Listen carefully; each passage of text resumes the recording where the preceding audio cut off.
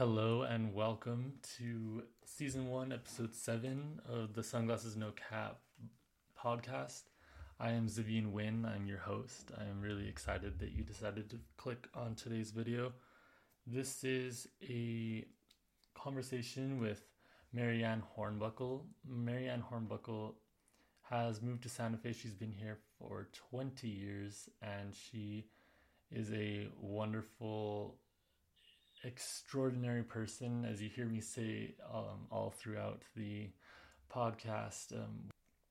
Marianne Hornbuckle is a well-achieved artist. She has created a system of her own unique art, and you'll hear us talk about that and see what it is that she all creates. And she also has a wonderful website that displays all of her prints and her different bronze sculptures. You'll hear me say clay sculptures. I meant to say bronze sculptures.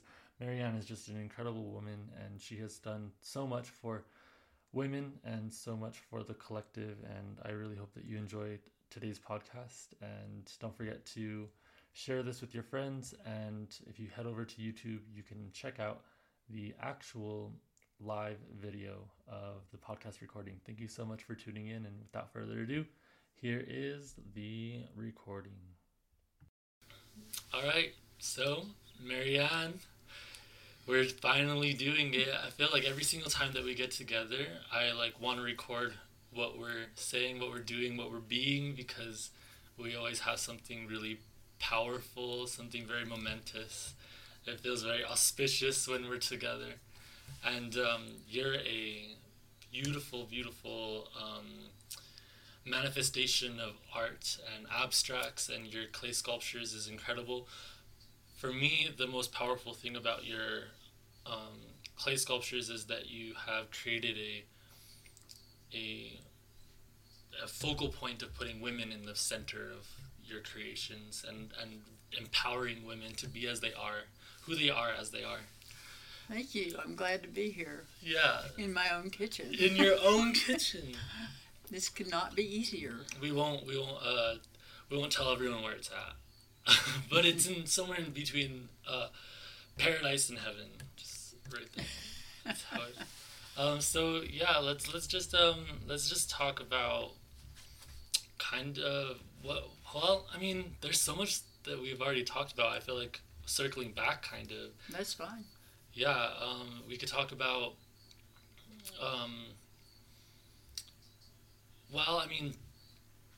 you've been having some interesting art shows lately, and then there's always some sort of manifestation that happens there. Is there anything that you want to talk about that's kind of alive for you there? I'm a member of a group that shows in downtown Santa Fe, and it's a collective, and I've been this is my 19th year, and I've been really active, so I've seen it morph into higher, more professional work. We still have our share of people that are they're just out there for the dollar, but their work is still very high quality. And they know better about the dollar than I. So I wish I knew what they knew, but I couldn't be them anyway. So that's kind of like my objective, is to make work and to push it forward. And that's where I take it. I showed in galleries for 20 years, and I'm one of the older artists, and I no longer have a long career for promoting in front of me. It's all behind me. So I've been doing my own thing for basically the last 25 years, in terms of promoting myself and doing my work and getting it out there the best way that I could. Yeah, I feel like sometimes we talk about how your art has shifted. Yeah, well, I'm not easily bored, but I can come to the end of something, and then I beat it like a dead horse for a while, and it doesn't get up and go anywhere. And then I go, okay, what's next? And it's because, if you lose interest in your work is not interesting, and people aren't interested in it. And so there's both forces at work, yourself and how people receive it. And it's kind of like Janis Joplin, one of my peers, Yeah. who wrote in a song, "Nothing Left to Lose." Ooh, yeah. You know. Anyway, so I started as an abstract watercolorist, and then I moved into then I moved to New Mexico, and it became more realistic, but still not realistic. And then when I started having to think up ways to make it interesting to myself, I thought, okay, time to move on. And I moved into acrylic, and I found that the opposite of watercolor, because watercolor starts from the paper is the white, and acrylics, it's opaque, and it's the other way. Yeah. And it took me probably 5 years, and that's something really, if I could share a few things that I think you should know. If you decide to change mediums, just know, whether I never believed it, but it's true, that it will take you 5 years to master it. Oh, wow. Before you can be pretty confident or happy with what you're doing. Know what you're doing. So I did that, and I also made tin-work nichos. They were like the shrines for saints, and did all I did the concept and the whatever. That's part of how I arrived at my sculpture. But they had watercolor nudes in them, and they were goddesses, like Greek goddesses, and they had stories, and they were pretty feminist. And I made those and sold them for 2 years in the mid '90s, and wow. then I did the math. I never do the math.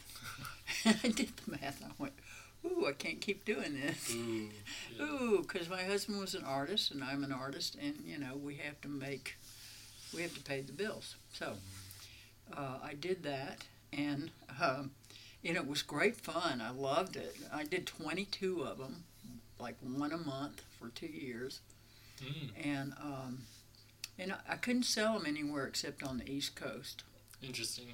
Yeah, because people were too conservative or didn't have any experience with it, or probably in the case of New Mexico, they had experience with the form, which was the nicho, but not, of course, I'm not Catholic, I can't, put saints in them.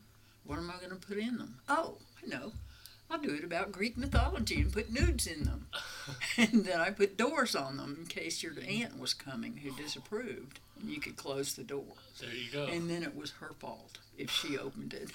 I know. So anyway, I went, okay, what should I do? Oh, I need to do acrylics better. So I did flowers for 6 years. And that was really fun, and I marketed it all myself. At that time, we used slides and mailings and all of that kind of stuff. And, got one or two encouraging letters, and, 2 galleries and small museums and stuff like that. But, it wasn't like, at the front of what is new, and of course it wasn't so much that people were looking for that now that's all they look for. It's like, oh, well, have I seen this before? Oh, wow, this is so whatever, anyway, and I did that for 6 years, but couldn't really find a good market. This isn't the middle of the country, is not not the middle, the Southwest is not the place for florals. Texas, the South. I had a gallery that handled them in Wisconsin. But I'm always making my own frames and stuff like that. And, it's not elegant enough. Oh, shoot. And yes, it wasn't. Right. Yeah. So anyway, so then I went, okay, I always wanted to get into abstraction, so I'm going to move into abstraction. And I started with rectangular geometric abstracts. And I enjoyed that, and I was using everything I know about art, like complements and sizes and shapes and relationships and all of that. And then the rest, that was 25 years ago. And that's what I've been doing since then. And then at some point, I was always drawing my entire art career. I was always drawing from life. Okay. So I had developed a very good eye and ability to draw the human body Yeah. and do the proportions. Your proportions are incredible. Yeah, well, it's just like I get it, and I know how. Well, you know how you see them doing this. You know how to measure. You know, they're measuring relative size, so they're out there and they're saying, okay, this is the head. It's this big, and this is the torso, or I would measure from the top of the head to the collarbone, kind of. And then you go to your paper, and you go, so here's the paper, it's small, there's that, and here's your thumb, and you just take it out and put it down on the paper. Yeah. And that's how big the head is, you know, and you just go down the body. So I'd gotten very good at that, and I've always been pretty good at realistic stuff. The flowers made me really good at actually, I quit doing the flowers when I got to the point where I would go take photographs and then I would paint them, but they were all arranged the way I wanted, with shadows a certain way, or there was a body of work about, I don't know. I did one that was called whatever it is when you make a prayer on behalf of someone else. It's a Catholic word. Oh. And I did 12 of them, and I made shrine-like, they were big, shrine-like frames.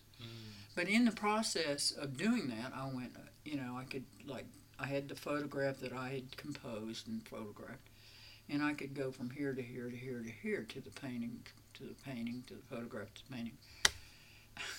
And then I got to a point, I was like, so I can copy a photograph, so what? Yeah. And that's when I stopped doing that. Not to mention that I wasn't finding enough of a market for it. So then I got into abstract, and I was like, hallelujah, I can stay here for the rest of my life. Wow. You know, because that's where I'd always wanted to go. I just had to find my way in. Wow. It couldn't be, I don't know, some teacher's way in or whatever, though that's a valid way to get into something. Yeah. You know, because you can't help but make it your own after a while. But, Yeah. you know, I prefer to have, it's like a lawyer representing himself in court. He's a really bad lawyer. Yeah. And it's a very slow way to do things. Yeah, that's You know, I have a high respect for people that submit to teaching. Yeah. You know, because it's a lot faster than teaching yourself. And that I've always taught myself for whatever reason. So I did that, and it gradually morphed into mostly circles. The rectilinear things and the circles, which were morphed into circles, and they were, you know, a lot of them were seasonal. You know, like, I would go, oh, what should I paint about? Oh, it's spring. I'm going to paint about spring, and I'm painting about the spring equinox, and I'm going to paint about the summer whichever. Solstice, yeah. Yeah, the solstice. And now I'm painting over some of those paintings. Oh. They make great bases for new paintings. Yeah. And then during this time, my husband, who was older artist, became ill, and he was quite ill for, you know, I don't know, 5 years, and, you know, it was difficult, and I went, okay, I've got to concentrate. I don't remember. I dropped something. Maybe it was it was the sculpture. I had started to do sculpture, and I had done, I don't know, 6 or 7 bronzes, and I was showing them with my work, and they were being well received. And then when he became ill, I went, okay, I have to cut something out because I just can't do all of it. And so I stopped doing sculpture for a while. And then in 2015, he died, and he was a wonderful artist, always supported me, never said ever, no, don't do that, about anything that I asked. You know, it's like, oh, I think I'm going to start doing acrylics. You know, there was never like, oh, but you're so blah, blah, blah, well known, and blah, blah, blah, you know. And I did the same for him. He switched from oil to cimier. In the period, we were married for almost 35 years. So, and it was the second marriage for both of us. Oh, wow. Yeah. And so, anyway, and it was very great, and I'm just like so lucky that I had the opportunity for a great relationship in life, which is this art life. Yeah. So, anyway, then after he died, I went back into sculpture, and I also started listening to audible tapes on my walks. And I thought, oh, I have these giant holes in my education and experience, and I need to fill them, with things that I didn't explore because I didn't have time. And so I started with Buddhism because I had done yoga for 20 years, and I was like, okay, if I'm going to pretend or say that I'm a country Buddhist, I need to at least know the Eightfold Path. Okay, yeah. And I still can't recite it, but I know it. You know it, yeah. Yeah, and the Five Noble Truths, or is it 4? It's 5. 5. Yeah, and stuff like that, you know. And I've done plenty of reading, and I've always been starting with self-help books, always been drawn to something and gained something from it, but nothing really sticks with you forever, because you're growing. Right. And you just keep adding to your experience and body of knowledge. And but that led me into Sapiens and humanity and tribal, the development of man, early man, and on and on and on, all this interesting stuff. And of course, now that we have the wonderful algorithm that notices and notes everything we are interested in or pause at. Yeah, that's true. It would lead me to things that I, of course, could not have known about. I go, oh, wow, that sounds interesting. And so I was watching science lectures on YouTube and whatever attracted me. And I ended up going into physics, which is like kind of for a humanities person is like, oh, physics. Right, yeah. It's not about the math or anything. But anyway, I found it fascinating. Yeah. I'm a moonchild, a Cancer. Yeah. And I just was like, wow, and so it was, it was the history of physics initially. And then now the last threads that I was reading about were superstring theory and, speculation of, I always thought there were parallel universes, and I always thought that there were multiverses. Why? Just because I thought that. Yeah. Nothing.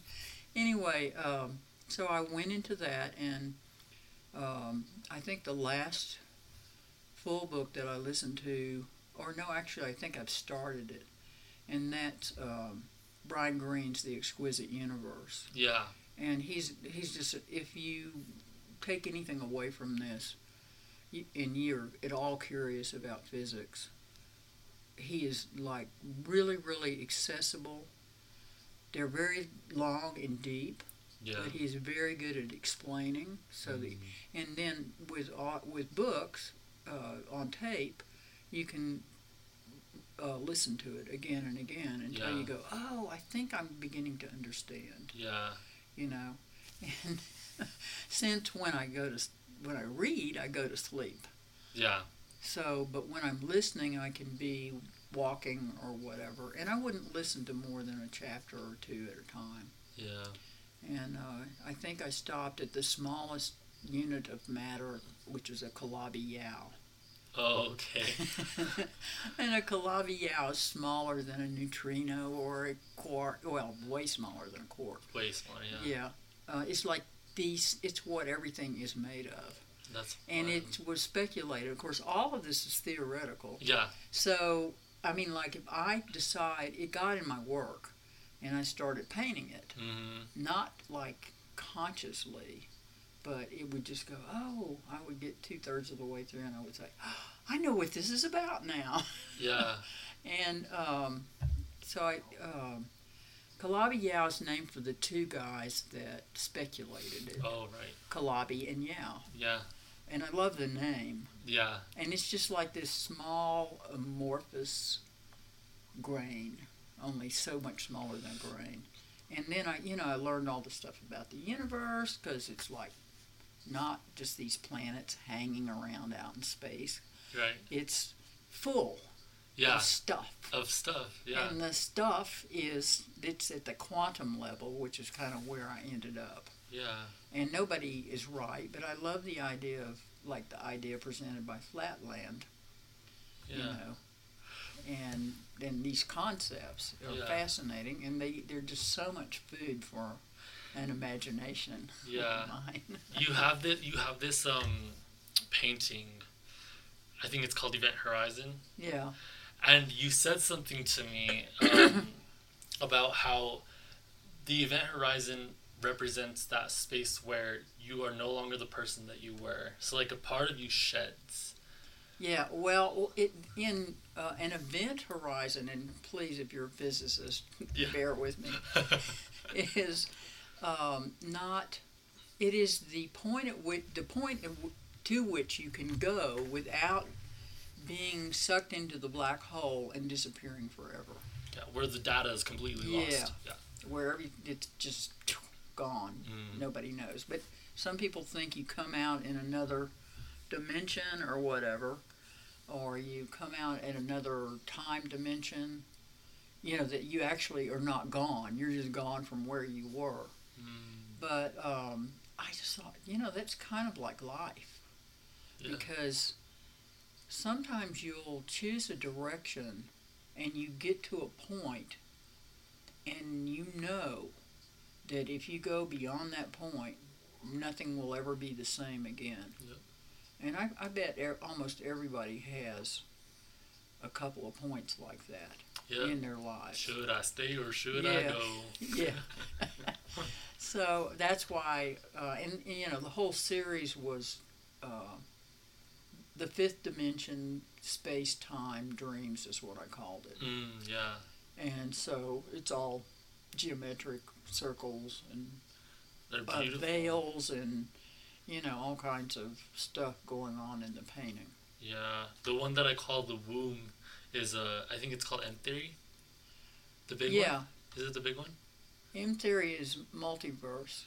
The multiverse. And I think it's that's the big where one. you free-handed the ellipse. Yeah.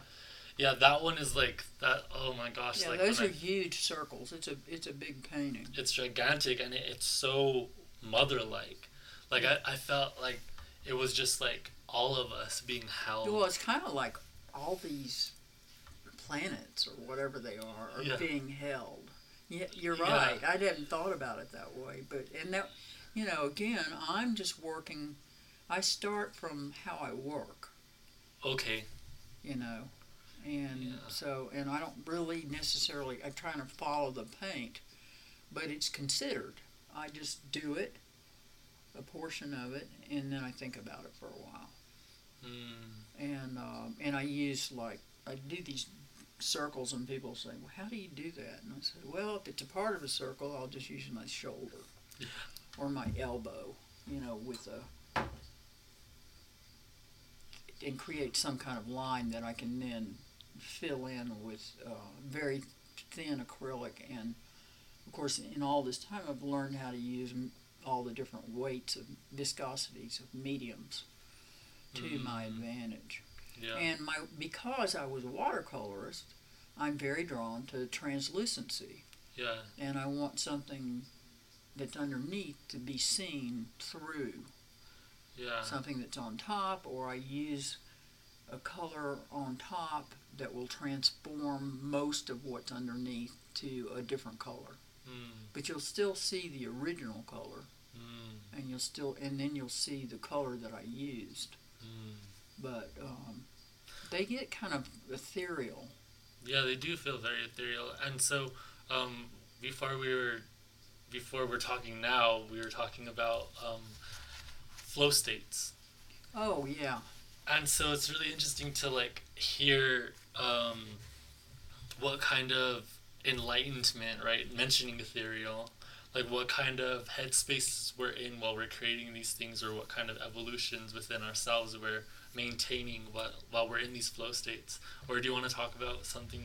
No, it's hard to describe because I will say being slightly hyper and also needing, time in between to think about what I'm going to do next. Because I'm not painting loosely and, lots of paint. I'm painting in my living room. Yeah. I'm painting in a big space, a good space, but it's not a giant space. And I don't want to throw paint around. No. I mean, this is an old house, and I'd have to try to fix it. Yeah, acrylic's rough when you get it. Yeah, I spilled enough on the floor. Oof. I've gotten clay on the floor and that kind of stuff. But anyway, so I naturally will take a break. So I don't get in the kind of flow state that you're thinking about. But Yeah. I think I'm about to get there because in this whole thing about quantum and all of this work that I'm doing to be free before I'm dead, Yeah. psychologically To transcend free. before transcending. Yeah, to transcend. Yeah. The last little small 12 by 12 group of paintings were very loose and very fluid. And they were layered, and they were translucent or transparent, and they were very successful. Yeah. And I was like, and when I was painting them, I was like, this is so much fun. Because I wasn't using templates, and I wasn't taping off areas to save them, or I would use big pieces of tape, and then I'd make a big circle and cut it out, and then I would cut out, then I would use a X-Acto knife and cut the middle out and remove it, or cut the edges off and then paint all around it, and then I could paint freely around it without messing it up. So we'll see. I think I'm sure that the next phase of what I'm doing will be both fluid and flow. I mean, those are two good words to go together. Yeah. And I should probably paste them on the wall to remind myself. Yes. Not to, retreat back to the comfortable. Yeah. Because it's not that comfortable for me. Because I'm not following any kind of rules or art school rules. Yeah. I'm just following what I know about. Well, and then there's a level of integrity that is required when painting, and before it becomes not you. Yeah. And this is nobody can do this work but me. Exactly. It's your medicine. Yeah. And I never have taught it because, well, my first statement was, why would anybody want to learn how to do this? But my second is I can't take it apart and make it this step-by-step entity of this is how you do this. Right. How did Mozart become Mozart? Yeah. Right. Because I'm an intuitive painter, and there are many of us, and they're all interesting and good, and they're all different, and some are more like each other than others, but I'm pretty different than almost anybody that I've seen. I've never seen anything, especially at the art show. Nobody even touches close to what you're creating because it looks like watercolor. Yeah, it's hard for people. People have asked me. I work in acrylic, and people have asked me, "Is this oil?" Yeah, it looks like not it. Yeah. And I said, "No, it's acrylic, but it doesn't look like what you think of as acrylic." Yeah. So I'm glad. I don't want anything I do to look like anything it should look like. Yeah, it should look like what it looks like. It looks like this. So, and it's been an amazing journey. Yeah. People should not have that much fun. You're getting away with something, Marianne. Yeah, that's how Bill and I used to call ourselves partners in crime. Oh. And we did, in a sense. We worked hard. Mm-hmm. As you know, or may know, people that are self-employed and artists work a lot harder than other people. You're marketing yourself. You're creating the Yeah, work. well, that didn't used to be true. Oh, right. And that is a new development. Thank you, Internet. Yeah, thank you. Yeah, it's like, wait a minute, now I'm doing more work. Yeah, no, it's true. Mm-hmm. And because I'm a very curious person and probably willing to tackle most anything, Yeah. I will take it on and, be frustrated for 2 years or whatever. We do that, don't we? Yeah. And I noticed, like when I first got my first computer, I'd never touched one. And this was in the mid to late 90s. Yeah. And I was like, it never occurred to me to go to college and take, Computer 101. No. And it wasn't until I started doing some graphic, Photoshop and Illustrator and all that. I took some courses for a couple of years at the community college here, which is excellent. Didn't occur to me that I could have made it a lot easier for myself. Yeah. And I'm still struggling with all the stuff I don't know. Yeah. You Well, know? and then I feel like, especially when it comes to Adobe, it made some really big leaps. Oh yeah. Yeah. Yeah. And it's hard to keep up with something like that. Yeah, Yeah. and if you do it all the time, you do keep up with it and you keep your skills up. Yeah. But if you're an artist and you're trying to do this in order to get something ready, like everything is digital now, Mm-hmm. and I don't go look at galleries anymore because I think my work is not obviously saleable. If somebody believed in me, that wanted to take me on in a gallery and they were in a particular really great space or whatever, or had giant charisma or something, Yeah. then they could probably fairly easily sell my work. Mm. Or they would have to be a very, very great salesman. Yeah. Yeah. It was funny because we were at the art show the other day and you said, yeah, I don't mention physics anymore. Right? Yeah. No, I can't think of what it was now, but I thought of another way to kind of approach it so it wasn't so intimidating. Yeah. Yeah, because your work feels larger than life. Yeah, and my intention with what I'm doing now is really to get people to think bigger, Yeah. not to stay small, and not to.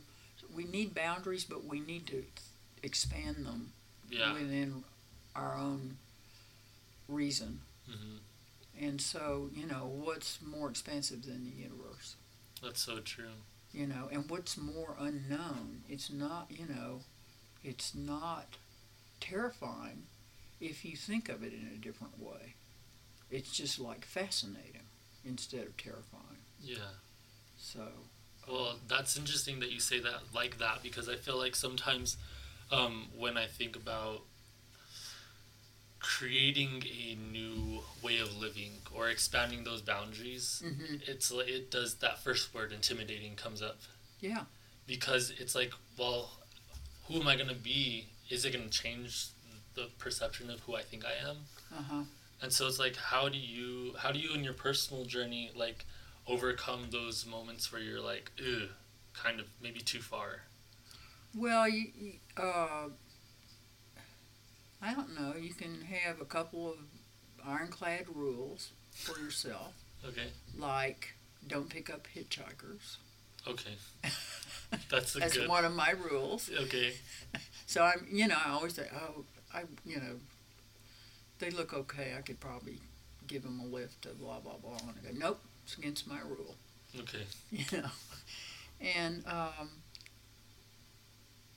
the other rule is if you're afraid of it, that means you have to do it. Dang. You have to do it. Yep. You have to screw up your courage and take it and do it. Wow. In the best possible way that you can. Mm. Because everything that you do that you're afraid of will expand you, even if it turns out badly. It's not about a judgment about how it turned out. Yeah. It's about enhancing your own experience, and in that enhancing your confidence. Mm. Yeah, enhancing your confidence. I think that that's a big one for me because, and you have been kind of like a large catalyst for me in creating something that's larger than life for myself because when I came to you, I had just survived a car wreck. I had just, I know. I was like, whoa, this kid is really screwed up. I'd like to get to know him. yeah, yeah. I remember being in your booth, being like, yeah, I've done this, and then since the time that I've gotten to know you, you've seen me filter through a lot of things. Yeah, I'm watching uh, a more metamorphosis. Yeah. You know, like in real life time. Hmm. It's fascinating. And I always knew that it was there for me. I was like, like love is so much larger than what we make it. It Yeah. has to be. It has to be.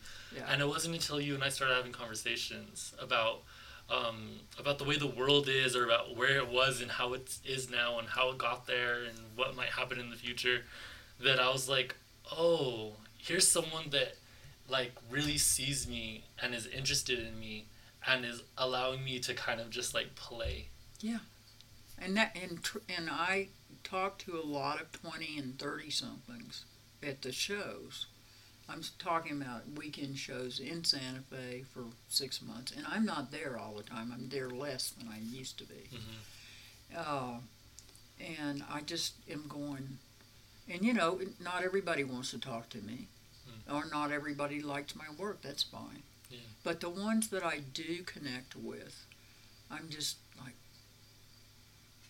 I know it's hard, but don't. And you can tell they're already. I'm like the king I'm like the king in The Little Prince. Oh, okay. He's a really good king because he commands his subject to do what they're already doing. Oh, that's You so know. cool. Yeah. Yeah. So I just say, you know, it's okay not to be unmoored in your 20s and to explore anything of interest that comes your way. And I be grateful if you're in the position to do that. Not everybody is. That's true. It is a privilege. Yeah. Yeah. And but you know, meet new people, look at new ideas, explore other religions, explore other any other ethnic, any other. Yeah. You need to be finding a way or noticing that they're there and you have an opportunity. Yeah.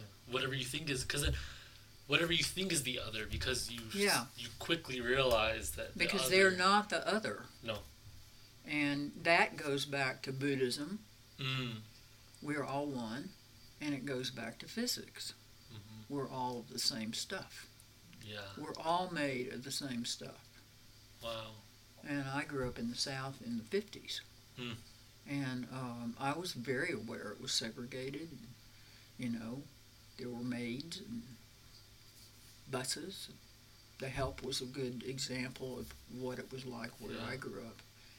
We were not quite as wealthy, but, you know. Anyway, and all of that was in the prejudice against the person from the other side of the tracks. Mm. So it was, you know, non-acceptance of other. Wow.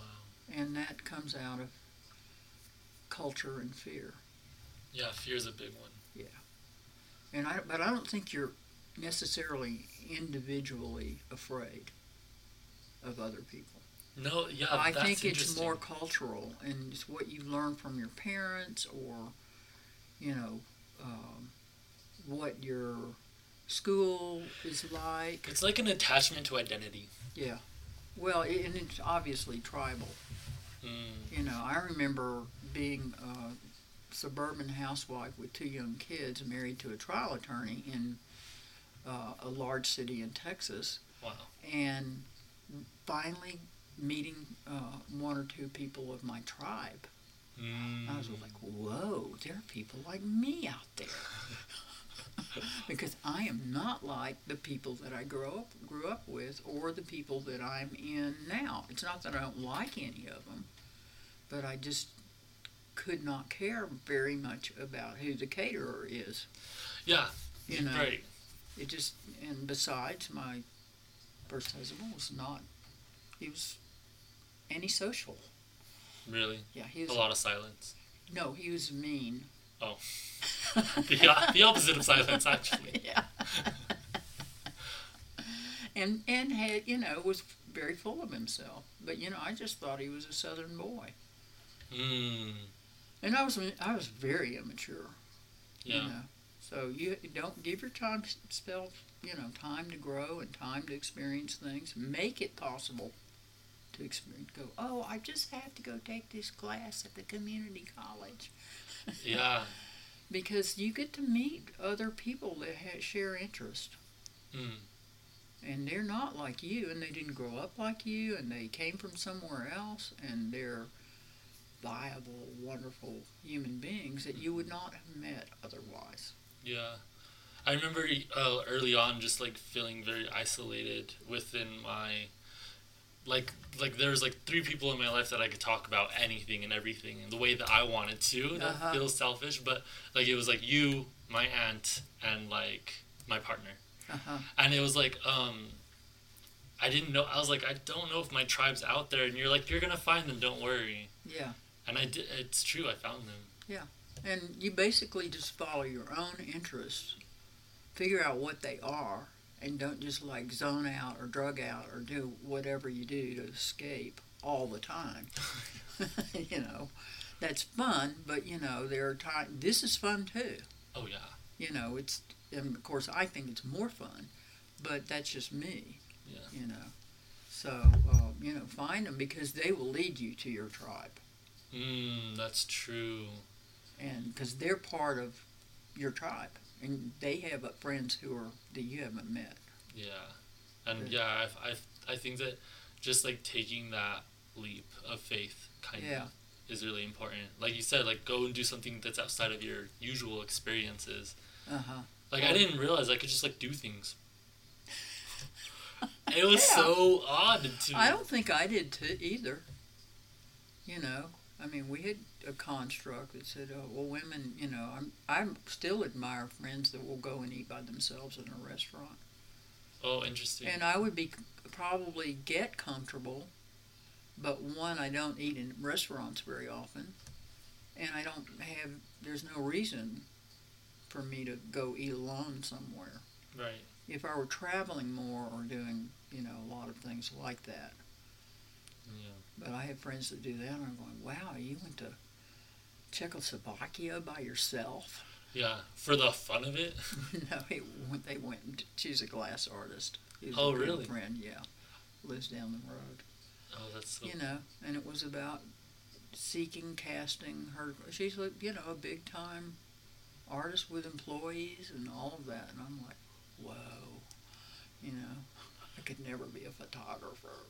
I'm not capable of repeating something once. That's interesting. I saw something on social media that said, whatever you think about yourself, whether it's positive or negative, it's true. There's a thought. Right? Yeah. Yeah, it's true. Like whatever you believe about yourself. Yeah. Because it is true for them. And the minute you start to shift that, you're a different person. Event horizon. Yeah. And if you do a big shift, like jump off a cliff, like I did, then that's an event horizon, and I mark the beginning of that. It's April Fool's Day. Really? And I'm not going to tell you what the life-altering events that I chose to do on April Fool's Day, or met somebody really who became significant in my life. Right. That's really interesting. And I have no idea why. I just remember that every time April Fool's comes around. It's like the day. Yeah. Yeah. And I mark and honor that day. Yeah. It was so simple, and it was the best thing I ever did in my whole life because it altered my course. Yeah.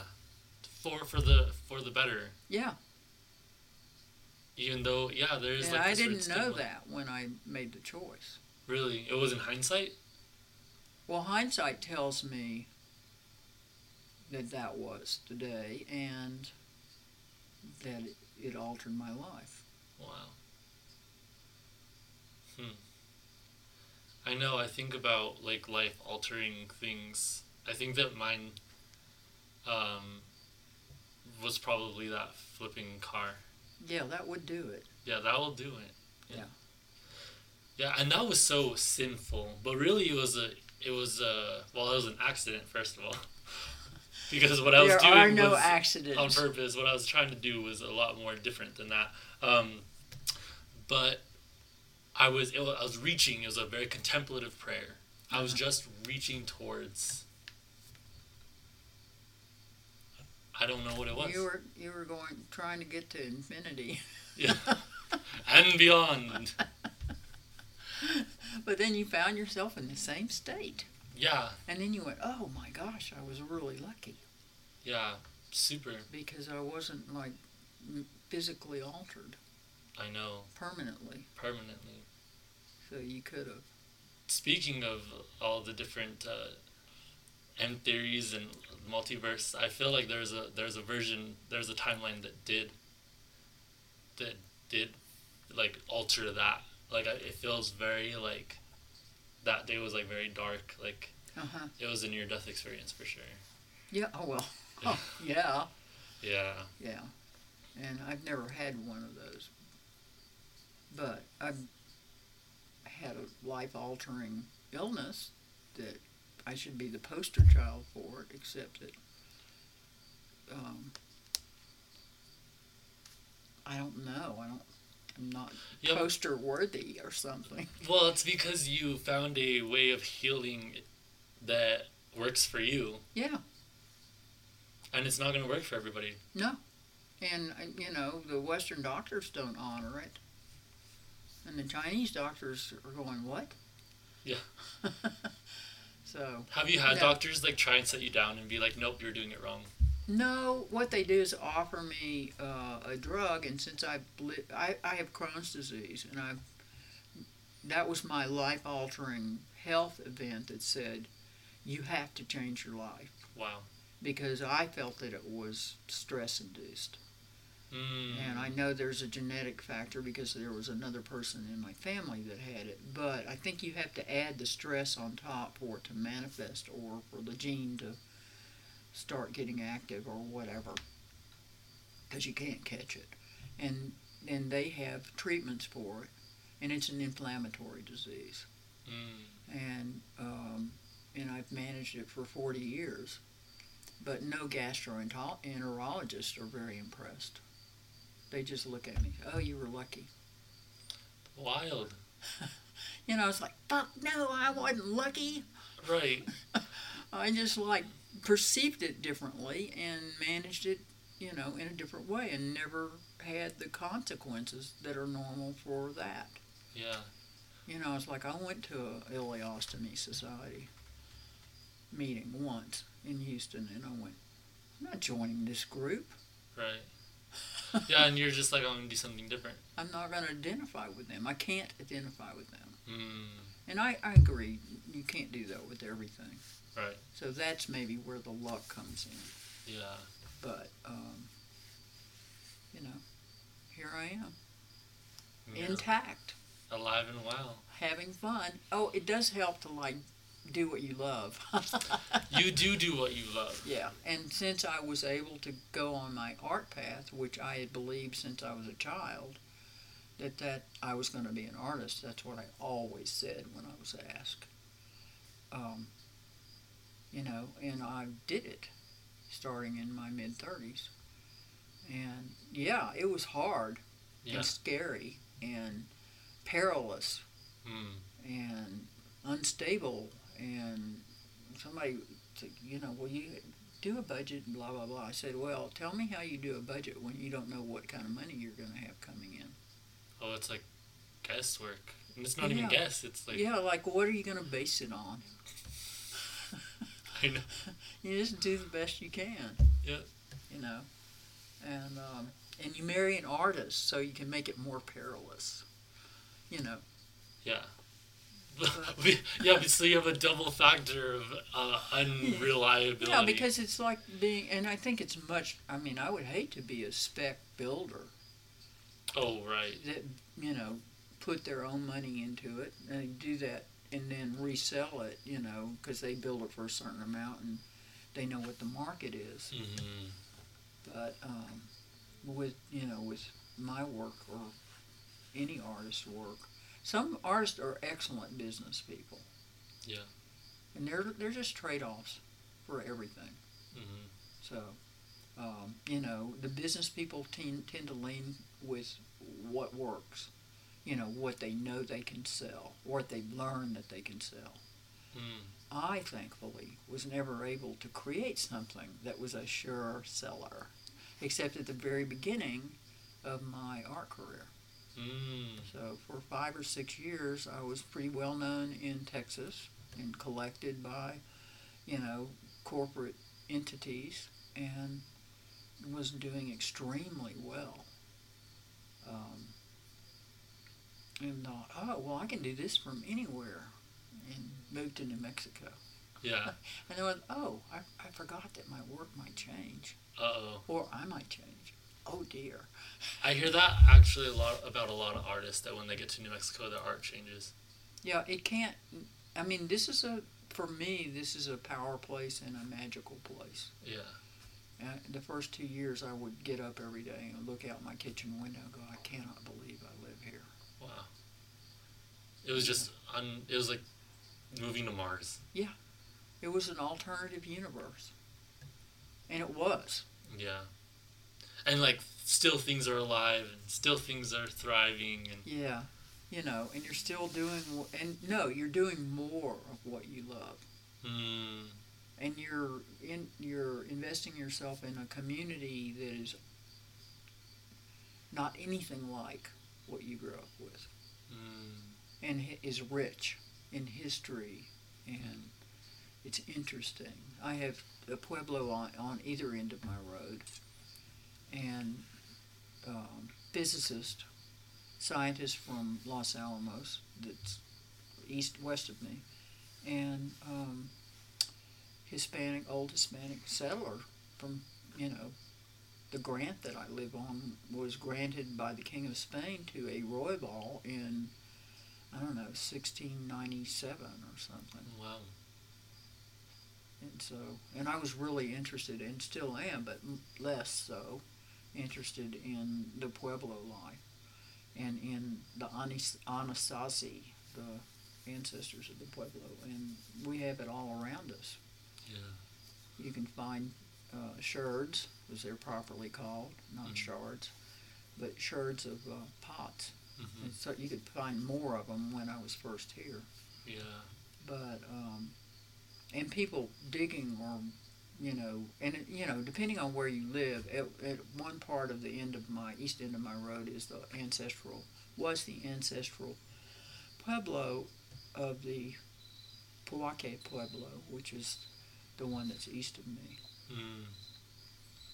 So when you go to the grocery store, you're not on Saddlebrook. Right. Yeah, no. It's a different... The local grocery store. Mm-hmm. Santa Fe's grocery stores they're similar. They're Yeah. very mixed ethnically and income. They're like a real structure of differences. Yeah. Yeah, they are. And Santa Fe feels that way. Yeah. Yeah. And that's part of my attraction. Too. It's like, oh, look, everywhere you turn, there's something different. That's awesome. No, it's so true. And then in Santa Fe, I feel like there's such a rushing of ideas and a mixture of thoughts and different vehicles of enlightenment and... Yeah, well, it's that's the kind of energy that it has and that it attracts. Yeah. And so I always laugh and say, oh, just any religion, what would you like? Yeah. We have Baha'i, we have Buddhist, we have Hinduism. Muslim, we have Greek Orthodox, we have Catholic, which is the basic religion of the Spanish. Yeah. And we have Native religion. Yeah. And it's beautiful. They're all so beautiful. Yeah, they're all one. I mean, I have a flag that was the first flag I hung on my portal, and it's well, actually have an Ohm flag that's just like almost unrecognizable now. Oh wow. And my mother came, and from Texas, and she's a Midwesterner originally, but she came and she looked at it and she said, "What's that?" And I said, "Oh, it's a Hindu flag or a Buddhist flag, and it's Om." Mm. And she said, "Well, you're not that." Straight to denial. Yeah. You know, and then my second flag was like 5 things, and it was the major religions of the world, their symbols. And the point of it was all paths lead to one. But to me, that's this whole one thing. Yeah. This whole thing. Yep. Yeah, because I forget what book I was reading. It doesn't matter which one you're part of or choose or born into. You're gonna continually serve the other. You're gonna continually love each other. Yeah, and if you go into it enough, you find that the original, the origin of the religion was very pure and pretty simple, and it was about loving your fellow being and turning the other cheek and all of those things. Caring for the earth. Yeah, caring for the earth. Yeah. And this is a place where that's honored. And there are all these sub-tribes all over the place. Yeah. And you can find them and go, wow. And I don't know that you should always seek out people that that think like you do. Right. Because that's too comfortable. It is. And it's nice to be affirmed and all of that, but you should also get to know people that don't think like you. Because that's enriching. It makes you bigger. Yeah, it does. It totally does, yeah. Yeah. Because an experience that you don't identify with becomes a part of your experience. Yeah. Almost immediately. Now that we get to the end of our time together, when you think back on your roller coaster of art career and your relationship with your partner of 35 years and all of the life and the birth and the death and whatever it is that you experienced, what's something that you could say to your younger self or to us younger generation?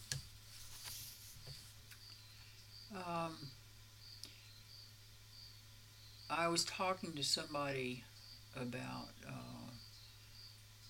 your life partner, your marriage or whatever, and I said that for me it was an experience in which he saw who I was. I saw who he was, and I was like, oh, I could spend the rest of my life with this person. And he saw who I was, and he never wanted me to be anything different than what I was or who I was. So if you're so lucky as to find somebody that values who you are, that sees who you are, then that's the one. It doesn't matter if he fits your paradigm of how your partner should be.